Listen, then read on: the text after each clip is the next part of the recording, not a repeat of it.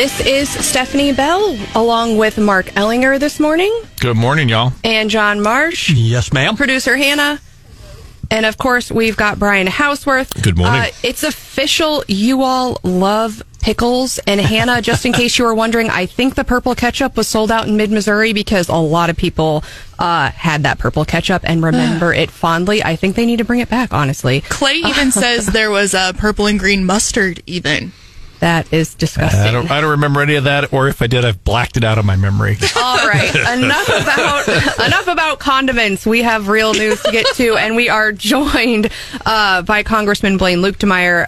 It's been a tumultuous month, but we finally have a speaker. What are your feelings about that? Well, our founding fathers didn't design a very messy, efficient process. It's pretty messy and inefficient, and as a result, you saw it play out in front of you.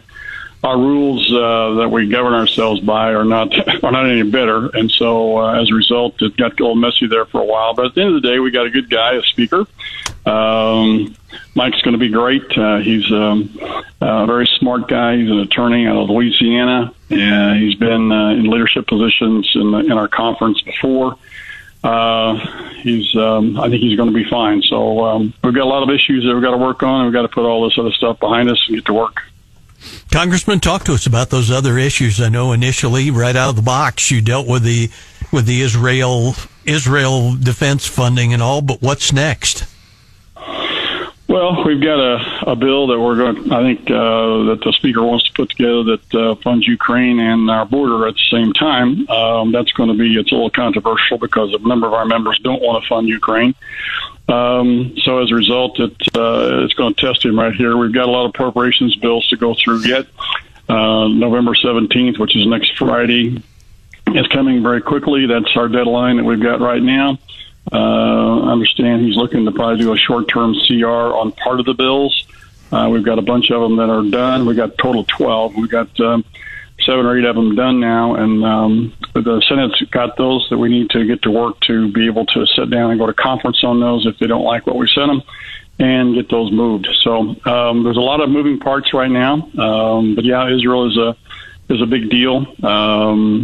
The stuff going on around the country, the anti-Semitism that's out there is very unfortunate because Israel didn't start this. The Hamas and Hezbollah, all backed by Iran, which is kind of interesting because the administration failed to, and nearly, I don't know if they really actually acknowledge that Iran's behind this, but when you talk to administration officials, they will tell you that Iran is behind this. I mean, so for the president to not acknowledge this is really a head scratcher, but especially when Israel is one of our partners.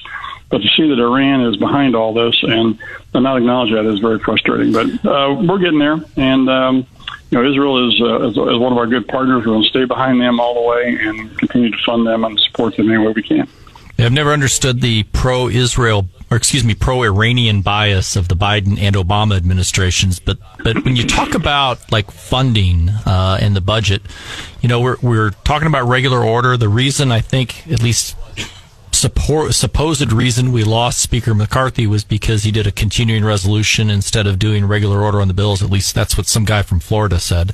What's the real opportunity to get regular order on all these bills? And if we do a CR, is Speaker Johnson potentially going to get another motion to vacate the chair by those same folks that made such a big deal of it in the first place?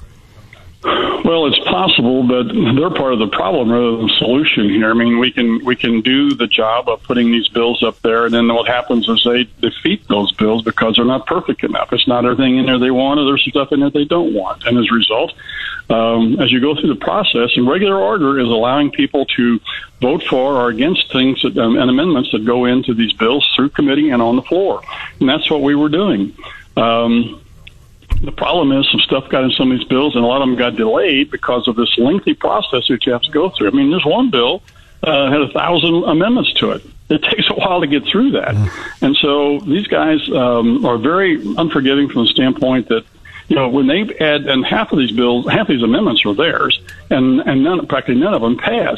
So this is a delay tactic that they put in there, and then whenever the funding bills didn't get done, you have to do a continuing resolution to keep the government open and keep going, and keep the process going. Otherwise, again, you shut the government down, and which, quite frankly, what was their goal?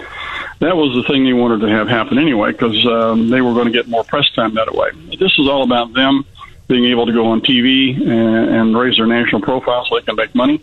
It's a very selfish point of view, but if you know what I know and you sit where I sit, that's what's going on. I've had some of their members even tell me that this is what they're trying to do, is raise their national profile so they can raise money.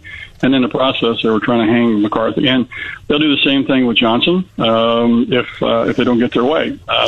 They're not for democracy. They say they're democracy whenever you have majority rule. And these guys are anything about majority rule. It's all about them. From D.C. this morning, we are joined by Congressman Blaine Luetkemeyer. Stephanie, thank you. Mark, John, thank you as well. Congressman, we appreciate you joining us live. I know your district includes Columbia and also Jefferson City, a big chunk of our Boonville, a big chunk of our audience covered by you on the Hill. So 2 quick questions. What are the chances of getting Speaker Johnson either to Columbia or Jefferson City? I know Speaker Boehner was in Jefferson City several years ago. And 2, the House at 9 our time, 10 your time, the House is going to take up a spending bill, and one of the things Democrats are criticizing in this particular proposal, they say it would cut a 64% cut to Amtrak funding below last year. Any thoughts on that? Yeah, that's disappointing. I know that in Missouri, we don't look at public transportation as something that we need to be supporting because most people do not take public transportation. That being said, many people on the coast do take public transportation. That's the way they get around. Their cities are so congested that you don't. And for instance, here in D.C., I don't even have a car here in D.C. because there's no place to park it. So people take public transportation, or they take cabs or Ubers. In my situation, sometimes I have some staff driving around. But this is the way people transport themselves, and it's much cheaper, quite frankly, to do that than it is to build all these extra roads and parking places for all the extra cars that you need to have. So it's something we need to take a look at. I am aware that there's probably some waste in that situation, but I think by the same time, it is another one of the many ways to transport people around the country. In our area, we want more roads and bridges and stuff like that, where on the coast they need more railroads and more Amtrak time and space and improvements to those facilities. So, I'm not necessarily opposed to it. I think we need to look at it very carefully, make sure the monies are being well used. Your first part of your question with regards to getting the speaker here in central Missouri, I'd love to do that. My problem is I'm not one of the guys that's in danger here, and so Speaker Johnson is going to go to the districts that have that are swing districts first, other places where he can raise money and get himself up to speed. So he's got a lot of things to do. He's only got 1 year until the elections this next fall, and probably I guess it's a year from today, actually. Yes. So I'd love to. We'll ask him about it, but I know I approached Speaker McCarthy a couple times, and he committed to do that. And at the last minute, somebody else popped up that was on the hit list, and so he went and visited those folks. But Speaker Boehner was gracious enough. He takes a month off during the month of August to just travel the country and go through the country raising money for everybody else or helping them raise money. And I had asked him a couple times to be a special guest for us, and he declined. And it got when he was on his special trip here, he got to the end of it, and he had an extra day or two, and he called me up and said, "Hey, can I swing by your district and help you out? Because I know we were trying to get something together." And I said, sure. So we put some together really quickly for him a couple times. And so, but again, that's a great question, Brian, and we'll certainly give it a shot. Yeah, Congressman, I know you're busy, but yes, please, I'd love to get an interview with you and the Speaker if you guys come. And it was, as I recall, Speaker Boehner and you were at the Steinhaus, the restaurant, the German restaurant in Jefferson City, a nice meal, and then he went to see Lacey Clay's district in St. Louis, and a Democrat at the time. So, Congressman, thank you. Now, you love Johnson. He's a really good guy. You have a great time with him. Sounds good. Now, you, along with 60 of your colleagues, recently penned a letter to Johnson about the Farm Bill. What are we hearing about the chances? What are the Democrats planning to do to the Farm Bill? What are you hoping to see in the Farm Bill as that progresses? Yeah, I talked to Chairman Thompson last Friday, I guess it was, and he is very frustrated with the process right now. There's a group that is trying to minimize some of the funds in there. I mean, initially they tried to cut 30% out of the Farm Bill, which wound up, again, you have to be smart about how you structure these things, because what that does is endanger our farm congressmen. Like all four from Iowa voted against this bill, and they're all four Republicans. In fact, the former chairman of the Ag Committee voted against the bill because it was silly the way they were trying to cut the stuff out. It's fine to cut some stuff out, but you got to understand where and how to do that. And they weren't doing that. It was a very poorly structured bill the way that they were doing this, and as a result, it was defeated.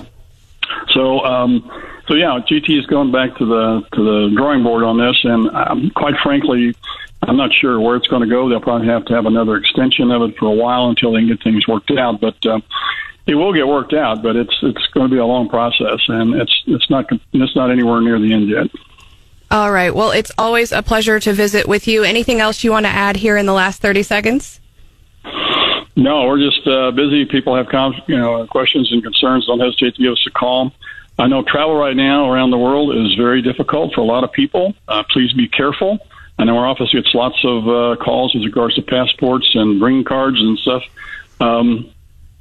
I would just hesitate to tell anybody to travel around the world and have some fun, because it is a very dangerous place right now, and it's been ramped up significantly over the last month.